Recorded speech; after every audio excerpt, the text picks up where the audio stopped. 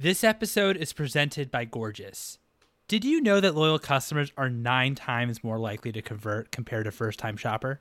That's why exceptional customer service is so important for your retention and growth. Gorgeous combines all of your communication channels, including email, SMS, social media, live chat, and phone, all on one platform, and gives you an organized view of all tickets.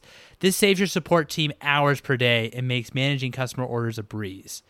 Book a demo at gorgeous.com. That's GORGIAS.com today and mention the Consumer VC podcast for 2 months free.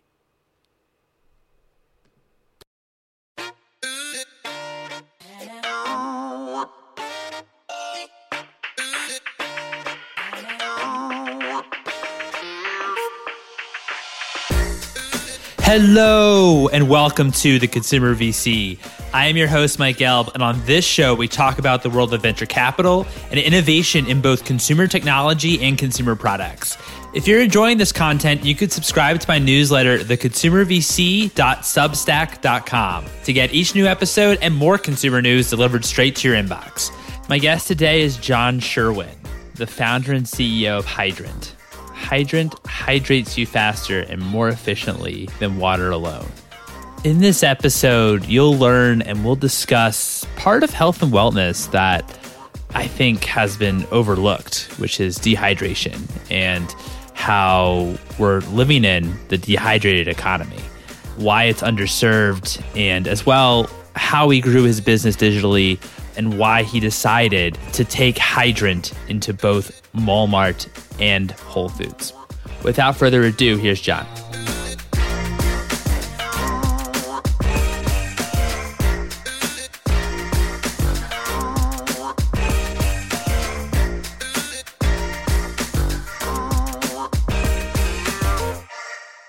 John, thank you so much for joining me today. How are you?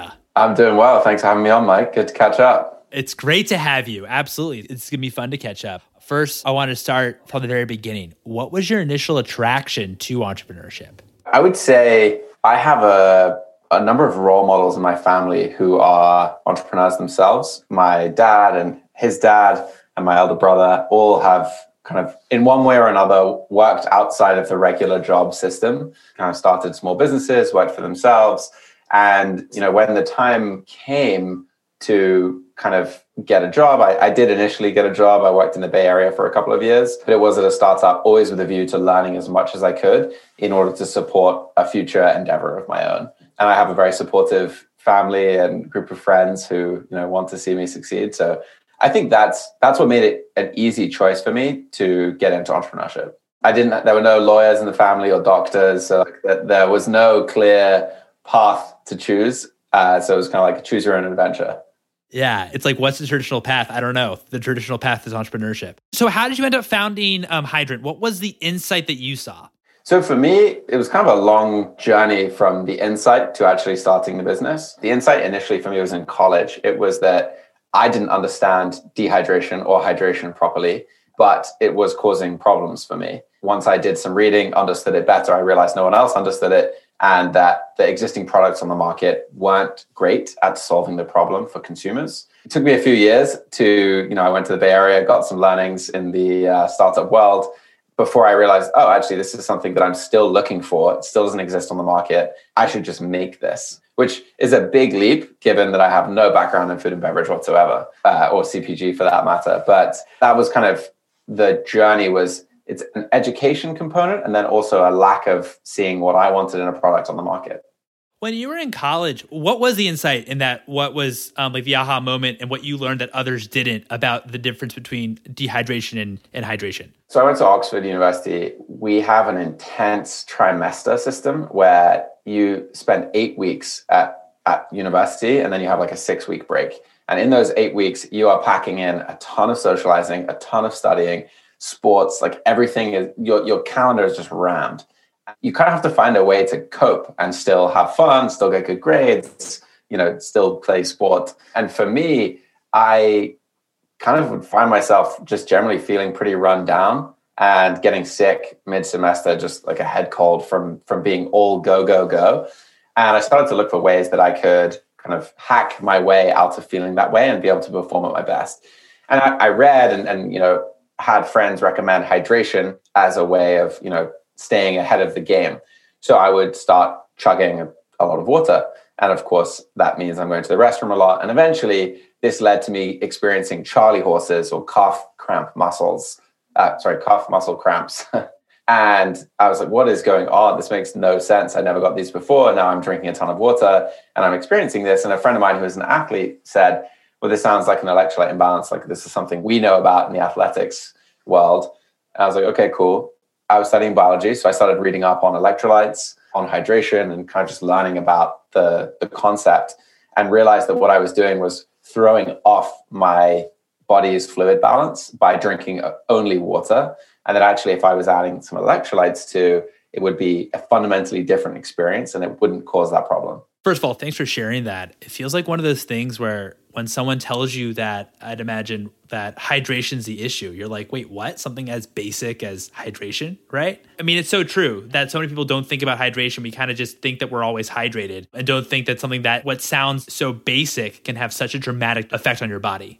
Totally, yeah. I mean, and we see it even in just customer reviews. That honestly is part of what brightens up my day on a regular basis. Is we pipe customer reviews straight into our company Slack channel, and you read them, and some of them it is transformative. It's like, oh my gosh, I did not think when I set out to do this, years ago, that we'd be having this kind of an impact. But it's so cool to see. Where for some people, it is just like that switch that sets off, and they're like, oh wow, this was the problem all along. And that's why I view the problem for us as a company is, yes, we're selling product, but we're also educating. People need to understand that this could be the issue that's causing a lot of problems for them from an energy standpoint throughout the day. Well, then how, when you first started, obviously you identified in college that there's a problem. Not many people, maybe apart from athletes, that really have a firm understanding or grasp on this problem. You worked in tech for a couple years in the Bay Area. You got to see and experience that. What led you in terms of actually finding Hydrant that you wanted to devote your full time? And how did you also at the early stages, you then realize how this fundamentally changed your life in terms of focusing on hydration? But talk to me a little bit about how you started Hydrant and how you also approach that customer education piece. In terms of the approach to starting the business or maybe the why, which I think was the first part of the question. So for me, it was always, I'm solving a problem for myself, and I'm easy to create a product for because I get real-time feedback loops just by tasting it myself, testing it on myself. That was kind of step one. Is I had bought every product available on the market, or so I thought, on the internet, in stores, from coconut water to sports drinks to even other powdered products. All of these products kind of still exist. It's just like everyone had sort of what I'll call a negative externality attached to it, or a negative property, let's say. So either they tasted gross, or completely ineffective, or they had artificial colors, flavors, and sweeteners, or in the case of the big incumbents, were just packed with sugar. For any of those reasons, I would feel guilty drinking it, whereas you never feel guilty drinking water. And so for us, it was, how can we make a product that is fully supporting that water habit, where you're drinking water and you're getting only benefits. There's nothing negative in the back of your mind where you're thinking, oh, well, this has 27 grams of sugar in it. I probably shouldn't have too many of these. We just want to remove all of that guilt from the equation to enforce a positive habit for the customer. So that was one piece. The other piece was that, this is sort of a philosophical thing, perhaps, growing up in Europe, there's a lot more hurdles to jump through from a claims standpoint, from an education standpoint, to talk about your products. Here in the US, especially in the supplement world, it's a little bit more of a Wild West. People can be out here kind of saying, hey, there's this new ingredient, there's a study and it says X, Y, or Z.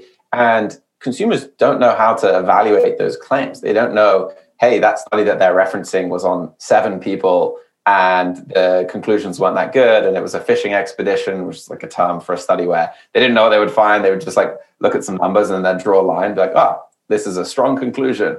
That was basically what my degree was. I studied biology, and part of that is you read academic journals and you figure out how they were, what they could have done better in their research. And so to me, the other piece, not only was I solving a problem for myself, in going after this educational approach, it was how can we be that sort of source of truth in the market to consumers as we branch out towards health and wellness as a whole. So how did you decide when you thought, hey, okay, I really want to tackle dehydration? And how did you decide what type of product you actually wanted to release? Like why didn't, for example, did you release a liquid? Yeah, no, that's a good question. I was very lucky in the early days to get connected with some folks in the CPG world who were, way further along in their journey. So other founders in the space. And I was able to sort of pick their brains around how would you approach this problem if you were starting from day one or from square one like I am now. And across the board, it was just like, hey, if you go into liquid, you're in the distribution game. You're playing with other players in the space that have gatekeeping power. If you go powder, there's no gatekeepers. You're able to ship it online. You can, go direct to consumer, and there's no gatekeeping whatsoever. You can get started with much less capital. And so to me, that was more the journey I wanted to go on. I wasn't experienced at fundraising. And at that time, it was just me in the business. My co-founder, Jay, had not joined yet. And he's really the one with the experience in that fundraising world. So, I was able to get a little bit of friends and family money. I did a crowdfunding campaign on Indiegogo. We got a little money to get things started there. And all of this was possible because in the powdered world, the production run sizes are smaller. The costs to get a website up and running are better, and the margins are better as well, versus, hey, I'm going to make a big plastic bottle and I'm going to sell it to this distributor who's going to sell it to this and direct DSD store. And there's just so many steps in that chain. I would say I'm a sort of product person, meaning I like to tinker and make good products that make other people happy or solve a problem. And to me, I needed that quick feedback loop. You can't get a quick feedback loop in retail because everything has to be perfect before it gets to the shelf. On the website, we've had 4 versions of our core, like our lime product is our original. It's gone through 4 formulations over time, and everyone is better than the last. No, that's awesome. Since you're obviously a product person, how did you go about developing a product when you didn't actually come from a food and beverage background? Yeah, trial and error, I would say, it was step one. So the thing I did have a background in was the functional science, right? The biology of how does this product work? What do we need to include or not? And so I kind of built the process that we still use to this day with all of our products, which is doing our own systematic review and meta-analysis, kind of a mouthful, of existing research on any given topic. So, back then it was hydration. Now we're looking at sleep. Our latest product we just launched was hydration plus sleep. And so, we did the same thing on the sleep component of that. And what that is you're searching for every ingredient that has been used or linked to the function that you're trying to create a product for, or the problem you're trying to solve, in this case, hydration. And I was going through these papers and I had hired a team to help me kind of pass through the data because it was a ton of data. And basically, we're looking at papers that study hydration and say, okay, how reliable is this data? Are their statistical methods good? How many people are in the study? How strong are the conclusions? And how well respected is the jump, which is not a super important metric usually, but we wanted to build our own metadata that would allow us to say, okay, this is the perfect formula from a functional standpoint to get people hydrated fast. And from that, I was able to build what I'll call a design spec for the product. It was we need this much sodium, potassium, magnesium, and zinc. It needs to have this much sugar, but no more.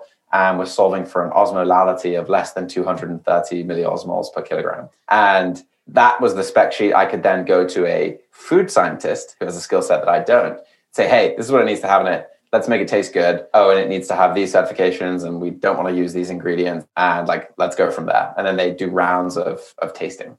That makes sense. And on the tasting side, were you part of that tasting side, or were you kind of letting the food scientists give the final thoughts on it and then you try it? No, I was very much a part of the process. My sister-in-law has a restaurant, and she and her partners in the restaurant are chefs. And I would go to them to taste the product because I was I need people with a seasoned palate who can help make this taste good.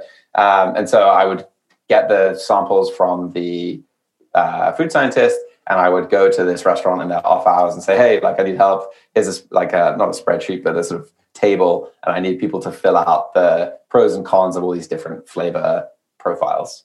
And all of this was happening. This was after you raised the money on Kickstarter, right? Before. So this was after, I had some friends and family money very early on, had not done the Kickstarter yet. I did the Kickstarter, it was Indiegogo actually, similar concept. I did that once the formula was locked and I knew who my manufacturing partner was going to be, because once you close that, once you finish the funding, you want to be able to like pull the trigger on the production run immediately. And really that was what funded the production run.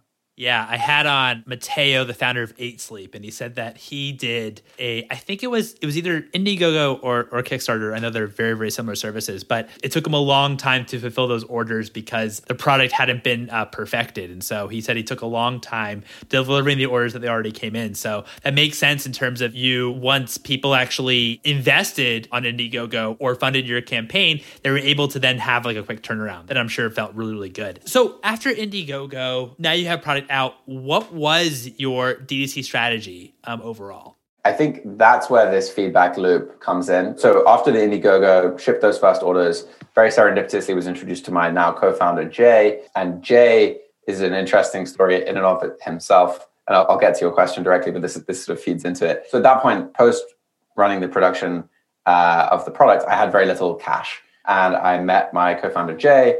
Jay had just started at Wharton in the MBA program. He dropped out of that program and took his tuition money and decided like he felt that business school wasn't really a fit for him pretty quickly, that he should be starting a business. And he'd been thinking about the same problem. And we shared a ton of overlap in terms of like the vision for this category. And so he dropped out, took his tuition money out and put it into the business instead. That then gave us the capital to get the digital paid media engine running. So effectively, we were able to say, okay, what are the different value props that people might be interested in using hydration for? What are the different audiences that we might be interested in targeting? Let's just go out and do a sort of multinomial test where there are all these different variables and we test them against each other and we see 2 months later, okay, are people coming back more frequently or less frequently if they are this type of customer and they bought the product because of this type of value proposition? So, for example, we might have gone after climbers and like workout activities. That might be one of the groups. Or we could have gone after an older population in the South for yard work, for example. And we'd sort of like look through all of that data and figure out, okay, from this, clearly we should be going after this group first and tailoring our marketing to them. Got it. So you actually did growth marketing from day one, or like after the Kickstarter campaign and everything, but like that was like part of like the initial strategy. Yes, I would say not directly after the Kickstarter. It was once Jay joined the team and we had that, which was the sort of late summer of 2018. So, I mean, like September 2018, basically. That was when it really started. And yes, from day one, the strategy was very much like, we need to learn about customers. We need to learn about our product. We need to get feedback. And the fastest way of doing it is just, bring the customers in through Facebook, Instagram, get product out to them and start collecting reviews, start to see like, what is the cost to acquire a customer who's into climbing? What does it cost to acquire a customer in their 20s versus in their 50s? And so it was very data driven. I'm just curious, who were the easiest customers to acquire? I don't know if I have a demographic answer in terms of ease of acquisition. I do remember though that the hangover segment being particularly sort of low cost to acquire. And that's, I think, why you see a lot of people, there are a ton of brands who play in that space. They, in my experience, don't tend to get very large. There are a few exceptions to that rule, but it was one of these difficult decisions for us where we could see, firstly, you have to be very careful with claims. Hangovers are regulated. So at no point can you use the word hangover in your ads. So we were like super risk averse there. But we could still see that this group using it for this use case was doing well. But from a brand perspective, we're taking a moment in time where typically you feel guilty and associating our product with that. And that wasn't an association we wanted to make because we really view ourselves as a health and wellness brand. Do we want to take that moment of, I should have had like 2 drinks less last night and I feel terrible, and have people associate like the whole experience of drinking a hydrant with that? And our decision, which was hard, was like, hey, the short-term wins here are not worth the long-term win of building a trusted brand, which was always the goal. So let's like not go after this type of customer. I'd love to also learn, like when I had on Madeline Hayden, who's the founder of Nut Pods, she was saying that Amazon reviews were like the best thing, like helped shaped her packaging, helped shaped just everything to do with her brand. I'm curious when you see reviews, if it happened to have the same effect, whether it was Amazon or Facebook or what have you. 100%. Yeah. So, I mean, like I said, we pipe reviews from our Shopify into our Slack channel. So I'm looking at those every day, going through the good and the bad. The good ones, are uplifting. The bad ones are just a gift of feedback for how we could do things better. The other thing, and Amazon is good too, right? Amazon is in some ways less filtered because you'll get the vitriol along with the very good. And it's helpful to hear from it. Like, it would be so much worse if people just didn't say anything. I would love the customer to come in and say, hey, like, I didn't like the taste. It wasn't sweet enough, or, wasn't tart enough, or didn't mix as well as I'd like, or didn't rip open as well as I'd like. It helps alert us to things we could be doing a better job of. The other thing I would just sort of add or build on that idea of looking at reviews is we also look at comments on our Facebook ads or any ads that we're running, because often those people are giving you insights on why they don't purchase. If you look at reviews, you're only getting insights from the people who initially purchased. And that, there's some positives to that strategy as well. But for us, we were also interested in like getting data on, okay, why are people not buying? And to get that, you have to go one step higher in the funnel, pre-purchase, and say, okay, what are people complaining about? And there were some really good insights for us. I mean, there still are in our Facebook ad comments. Did you find on what people are complaining about, did you find that it had more to do with the taste or the actual effects of Hydrant? It's usually taste. And that's been a journey for me. I think when I was early in this journey of putting myself out there with what is effectively a creative endeavor, right? We make a product and it tastes a certain way and it functions a certain way. And then you get someone who comes in and is like, oh, like I didn't like the taste at all. It's like a gut punch. But after going through that now for 3 years, it's like, oh, okay, I figured it out. You can't please everyone. Like it is impossible to please everyone with the taste, texture, all of the elements of your product. So you just have to kind of figure out, okay, who are the people that will like this? How do we find more of them? And in our case, I can share one of the biggest issues for us was sugar. So sugar plays a functional role in hydration, but you want just a little bit. You don't want too much. And this like balance is a very difficult thing to market around, because the way the world works now is moderation isn't sexy. You either want like 0 grams of everything or a lot of grams of something like protein. And so we were playing in this world of, hey, we have 4 grams of added sugar in our hydration mix. And that 4 grams, if you compare it to, a leading sports drink, you're looking at 32 grams in a similar size with less electrolytes. So our ratio of electrolytes to sugar was way better. But still, in the ads, we'd get people just like, I remember comments saying like, sugar is poison, and using like skull and crossbones emojis. I'm like, how can people be having such a strong reaction to these 4 grams that are speeding up the process of hydration? Like, they're there for a reason. And eventually we kind of realized, look, this is a clear signal that we should be making a product that also like that caters to this audience. Even though the sugar is there for a functional reason in the product, at a certain point you have to understand, like, I'm not so proud of the science that I'm going to like stop a customer from trying the product. So we created the no added sugar line, which 0 grams of added sugar, and that now caters to a different customer segment and tastes slightly different to our core product. And it's doing really well. And I'm excited to bring those people into the fold and give them all of the other benefits of our product. Wanted to also talk about COVID a little bit. What was life like during COVID for you, also for Hydrant, and maybe if you had to make any pivots, what was kind of going through your mind when it came to March last year?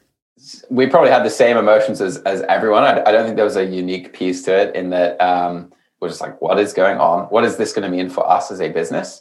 And I think everyone took too long to respond. There were a few very smart people who were ahead of the curve and made moves, in February because they saw where this was going. And I'd love to say I was one of them, but no, we were like everyone else. I think it was March 14th when the sort of, hey, go home and stay home sort of guidance came out, which is what we did. We had just signed the lease on a new office in New York, which sucks. Love the office, but the fact that we signed right at that moment in time, where previously we were in a month-to-month thing with WeWork, we're a fast-growing team. We were 8 people going into the pandemic. We're 22 people now. And we like seeing that future and being tied to this real estate contract was tough. But other than that, I have to say we were remarkably lucky. The biggest impact on the business was that a lot of retail reviews were pushed back. There were, in those first couple of months, retailers were saying, hey, we are only looking at the absolute core products that people need to survive. So it's got to be grocery. So it's like bottled water and food. You guys are, like, we sit in the whole body category in Whole Foods, for example. So it's sort of supplement adjacent. And that was not considered, an area of focus. So, we were in Whole Foods in New York. Their traffic just went off a cliff. And they were limiting how many people could be in the store and that sort of thing. So we definitely experienced some effects, but of course, like the majority of our business is online. And so that piece sort of offset the negatives we got from the real world. What was your, or what is your retail strategy? I know now you're in Walmart, which is amazing. How do you think about retail, especially during these times? Yeah, I mean, it's been a weird time to be in retail. I think the way we think about it is we want to be as data-driven as possible. So we want to try a number of different channels and kind of see what's working and what's not working. And generally, we want to put resources behind a test enough to sort of say, is this a thumbs up, or is this a sort of like hold for a while, or a thumbs down, this channel's not for us, or this particular chain is not for us. I think for us, though, given that we've spent some time building brand online, getting into retail and just building that brand awareness and getting that exposure is such an important piece of sort of spreading your wings and going from direct consumer only to being able to, for example, run, let's say, a national TV campaign. We did that once during COVID when ad inventory was really cheap. But at that point, we only had distribution in Whole Foods Northeast and on our website and on Amazon. And so like in that scenario, we probably got, I don't know, let's say a few 100,000 eyeballs on our content, but not that many people necessarily were going to go from their TV, go to our website, place an order, go to Amazon, search, place an order. However, if we were in all of the Walmarts that we are now, all of the CVS stores, the GNCs, HEBs of the world, we would have been able to pick up some of that demand from running those ads. So it opens up these more broad awareness campaigns as a tool for us. And, I think the trend we're seeing in the market is powdered hydration is here to stay, and it's growing very fast. And we want to make sure that we're a part of that wave. So that's kind of like speaks to the strategy a bit. Was it also tough since you were really defining or starting a new category, convincing retailers of this new category? Yes and no. I think maybe in the very early days it was. At this point, we've seen the sale of two of the big players in the space to massive companies, which is very validating. And at this point, like every buyer is aware of what's going on. There's no buyer who's like, oh, what is this powdered hydration mix? Where does this go? They now are figuring out their shelf sets, figuring out where in the store it belongs. Yeah, basically solving for their customer and for their velocity. So yes, I would say early on, 2 years ago, it was probably a little bit tricky, but now not at all. Just thinking about the retailer, especially with Walmart, since you're in Walmart nationally and Walmart's in a lot of secondary and tertiary markets, how did you think about building brand awareness and building brand trust with customers that are located in secondary and tertiary markets that might not be familiar with the Hydrant brand online? Yeah, I mean, I'd say that's a problem was trying to figure out the transition from being direct consumer only, where you can tell really rich stories about the product and about how it works and all of that stuff, is a tricky one. And no one on our team initially had that retail experience. We now have a retail team who are great. And, we've gone through a bit of a packaging redesign approach to try and build that trust at shelf. Because you have, I think the rule is 3 seconds to get someone's attention and to get them to want to put it in your basket. So like in those 3 seconds, how are you managing all of the different thoughts that are going through someone's head and the considerations they're making? So for us, it was like redoing our packaging to some extent. And we've had to take a really close look at price as well. So price, packaging, and making sure that those things align. Oh, and pack size is the other one. That's partially to do with what other people on the shelf are doing. But you have to figure out, okay, in a tertiary market, in a Walmart, for example, what is the ideal price point and pack size that you want to be on the shelf at? And those are things that in the e-com world, I could change the pack size within, a night. I could double it and just say, hey, we're going to take 2 packs together. Great, we've doubled it. Let's see like how this affects the business. At retail, you just don't have that ability. You have to go through a whole buying cycle to change the pack size. And it's a slow moving beast. takes a lot to get used to it. And, I'd say we've had a ton of learnings in this past year. It's been a weird year to learn due to COVID, but we are coming out swinging and just continuing to like open more and more doors. I love that. Since you're in both Walmart and Whole Foods, and those customers, speaking very generally, can be quite different. Whole Foods typically is much more maybe the premium customers that used to paying premium prices. Do you approach packaging, how you group products differently when it comes to those consumer segments? So the quick answer is no. And the way I'll frame it is we're small and fast growing. And so when we first approached Whole Foods, we had a total of 3 SKUs: the grapefruit, the lime, and the blood orange hydration mixes, which are the 3 that are in Whole Foods Northeast. By the time we got to Walmart, we now had energy SKUs. We, I think, also had immunity SKUs at that point. And in this past, few months, we've also launched a sleep product. So like what we are to a customer is different to what it was when we were just in Whole Foods. So what we have on the shelf is subsequently different as well. So Walmart, we have one of our energy products in there along with those core hydration ones. And I think we defer to a buyer to some extent to know what their customer is going to want. And they really do. Those buyers are looking at all of the data they can to make the right decisions within their shelf set. And, I'm not going to know their customer better than they are. If they say, hey, look, this one's not going to move, but that one is really going to move. So for example, like the no added sugar hydration or the with sugar hydration, that's the kind of decision where I'd say, buyer, you tell me what's better for your customer.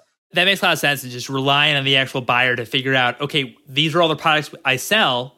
Which ones do you actually want or would actually appeal to your customers? That's very cool. Very cool. We give them a little bit of our own data as well. We say, hey, like this is a bestseller, and this one is not a bestseller. Like, make sure you add that into your calculus. But we definitely want them to have a seat at the table in making those decisions. Yeah, it's a very collaborative process. Yeah. What was your approach at the very beginning? Why you chose to fundraise, and how you thought about as well picking your partners?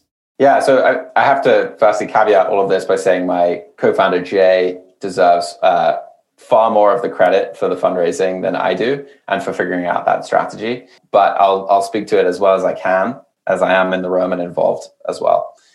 So I think firstly, you have to make that decision very early in the journey. Are we a bootstrapped, relatively slow but sustainable growth company, or are we going for the let's go fast and break things, I guess, to steal the Facebook phrase? And for us, we both felt pretty clear that we saw the opportunity in the category. We could see that it was heating up and that the time to move was like yesterday. There was no time to wait and move slowly if we wanted to build a big business and have a lot of impact. So for us, raising money was the obvious choice. And so what we did is set out pretty much immediately after my co-founder had joined. And it certainly helped that he put his business school tuition money in. That shows a level of conviction around the idea and the team. And at that point, the team was just the 2 of us. That gets other people excited. They can see, okay, something's going to happen here. So initially, we turned to a group, like a network of angels. And I don't mean like one of these network groups where you go and you pitch in front of a number of angels. It's literally like people who we knew or were connected to, who were interested in the idea and wanted to back us. And again, credit here largely to my co-founder. But from there, we met the Sixers Innovation Lab, who were sort of what I would call the institutional money in that first round we did. And they came in and effectively sort of matched what we had got from all of our angels. And that was awesome because they brought with them like one extra kind of stamp of authority just by having that brand associated with them. And also with that, we got the mentorship of a guy called Seth Berger, who was the founder of And One. And so we were going down to Philly, a day a week, maybe, and working very closely with the group down there on what decisions are we making? How could we be doing this better? So it was a really exciting time. And that was the start of everything, and where those learning iterations started kicking in like at an incredible speed. We were deciding, okay, like what's the second flavor going to be? How quickly should we be doing a second line, like the energy line? What should the second line be? And so on and so forth. And they were very involved in that decision making. So hugely grateful to them for that. And then as we've grown and like the market has kind of proved out that, hey, it's not just 2 guys with a powder that they're selling. It's now sort of a company and they have multiple product lines and they have traction, the conversation becomes quite different. In that scenario, if I think about the Series A round, for example, which was back in late 2019, in that example, you're kind of a team, the investor is making a team bet plus a category bet. So they're looking at, okay, what have you done so far? Do we believe in you as operators of this business and the sort of vision that you have for it? And does that vision align with our view of this product category growing? And again, powders, functional powders as a space is growing very quickly. And so that's kind of the intersection of what we're asking of investors there is like, hey, look at us and look at the space and make your decision on whether you think we're backable or not. And so that was really the Series A round. And I would say, the most recent round, which doesn't really have a name, but is more just like a continuation of that. That's awesome. That's really cool. What do you think that's one thing that you think investors might misunderstand about being a CEO of a CPG consumable company? I think, it always comes down to, have they sat on the side of the table that we're on? Do they sort of have the empathy for the types of problems that we're dealing with? So that would be like the simplest version of the answer. The day-to-day, I might be dealing with, a freelance graphic designer on Upwork one day and then going into a board meeting an hour later. And it might be that something was royally screwed up that hour before. And there's no way of drawing the line between those two things. Now I'm dealing with freelance designers from Upwork a lot less, but it's kind of like the mundane and these like the zooming in and zooming out that is required on an hourly basis is exhausting. And that's something that is, that's part of the job, right? And I don't know to what extent all of the VC world is sort of necessarily aware that it's not that I have, a number of minions that can help me with this stuff. Like, we have a team, they're awesome. But even with that, like, I've got to be in and out of the weeds on a regular basis. Someone told me that being a CEO sometimes is doing all the things that other people don't want to be doing. I'd say it's pretty accurate. Yeah. And so understanding that as well from an investor perspective, I think that could be really useful and helpful. What's one book that inspired you personally and one book that inspired you professionally? Okay. I'm going to go with Shoe Dog, the Nike book. So I kind of always knew I was going to get into this world of entrepreneurship. And for better or worse, the personal and professional are extremely linked. It's something where I wake up, I'm probably thinking about Hydrant. Before I go to bed, probably thinking about Hydrant on some level. It's very difficult to separate life and work. So this is a cop-out way of saying I'm going to give you just that one book. The reason I like Shoe Dog is it kind of illustrates the tying of the company to the founder's life and how like inextricably linked those two things are. And I mean, he just writes so well. It's a compelling story, well written. It makes you root for what is now an absolutely massive company that dominates. People still root for them in a way that you don't find people rooting for like the biggest beverage companies. And I think that's an amazing thing. And it just shows how good they are at storytelling. No, absolutely. Shoe Dog is the most recommended book on this show. That's great. That's great. What's the best piece of advice that you've received? Early on, when it was just myself working on the business, I would say I'm somewhat introverted. I don't necessarily present that way, but I don't love to go to networking events, and I'm not necessarily putting myself out there. I'm very good at sales. And one of my early advisors basically said, look, you're on your own, you're doing this. You need to solve for getting like some connections in this world very quickly. And the best thing you can do here is, if you're not going to go out to these events and get drinks and do all this stuff and cold email people constantly, open every channel of accessibility to you that you can. So that's like put posts on Angel List, put posts up on Twitter and everything you can to get people to understand, hey, the doors are open, like come on in and say hey. And to me, it was a pretty small thing, but I think it really did make a difference. And I do think that advice helped me to eventually meet Jay, who's now my co-founder. And obviously that was a pretty seminal moment in our trajectory. So yeah, I would say that was like an important piece of advice given the timing. It may sound trivial to some, but it was super helpful at the time. I actually love that piece of advice where it's like, hey, maybe I'll share my thoughts online or share what I'm learning online so other people can see what I'm doing and what I'm working on, rather than nothing wrong with this, rather be the one that actually goes to networking events and maybe might, interact with people in those kind of areas. I think that's really valuable. What's one piece of advice that you have for founders who are currently building? Ship faster. So I wasted, I would say, 5 to 6 months on product development at the beginning of the Hydrant journey because I was searching for perfection and I was embarrassed to ship something sooner. I mean, this is pretty cliche. I don't think I'm the only person out there saying this, but it's so true. You never think these things will impact you. But I ended up working with 2 different food scientists. The first one, there were 6 months of delays, and the progress from version 1 to version 31 of the product, which was the one that eventually got launched, was minimal. We should have just launched version 5 and got that feedback immediately from real customers, because even when we launched version 31, we got feedback from customers saying, hey, it's not dissolving perfectly, or hey, it's still a little bit too salty.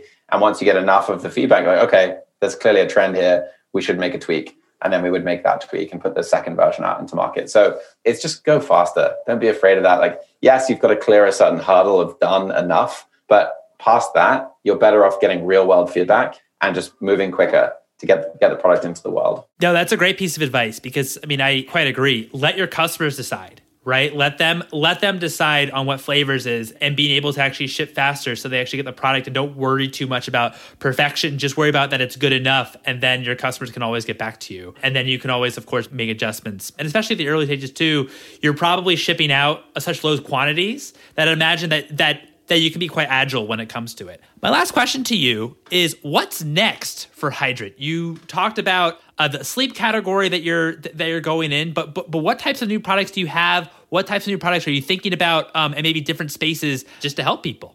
I have to be fairly secretive about our product roadmap specifics wise, but I can certainly talk in generalities. We've got now 4 main product lines: hydration, energy, sleep, and immunity. And the way we're thinking about products is we try and build our products to help people within their routine or rituals throughout the day. So we talk about waking up in the morning and drinking a hydrant, getting hydrated because through the night you dehydrate, you lose water, you don't necessarily know it when you wake up. And we as a sort of society have been conditioned to think, oh, I'm tired, I need caffeine versus hydration. So it's finding other moments like that where, okay, people feel a certain way and they want to feel a different way. How can we make a product that fits into that daily cycle of, commuting, getting to the office, going through those first few meetings after lunch? And how can we bring that higher level of scientific rigor to the products people are taking so that they have a better experience overall? So the short answer is, what are the other moments in the day when we can help people feel the way that they want to feel? Sleep being a really good example of an evening one where, it's it may feel a little bit of a step away from hydration, but we got feedback from customers saying, hey, I drink this before bed on the original product and I love it. I sleep really well. They were telling us I have to wake up to pee less. And this was not why we made the original product. This was not the use case, but they were telling us what the use case was. And wow, why don't we make a product that solves exactly that use case and doubles down on it? And so we did, and it's doing really well. So those are the kinds of insights that drive our product roadmap. It's really customers telling us how we can do better, what those other problems are for them. John, this has been awesome. Thanks so much for your time. Of course. Yeah, good to catch up, Mike. Thanks for having me on. And there you have it. It was a pleasure chatting with John. I'd love it if you'd write a review on the Apple Podcasts. You're also welcome to follow me, your host, Mike, on Twitter @MikeGelb, and also follow for episode announcements @ConsumerVC. Thanks for listening, everyone.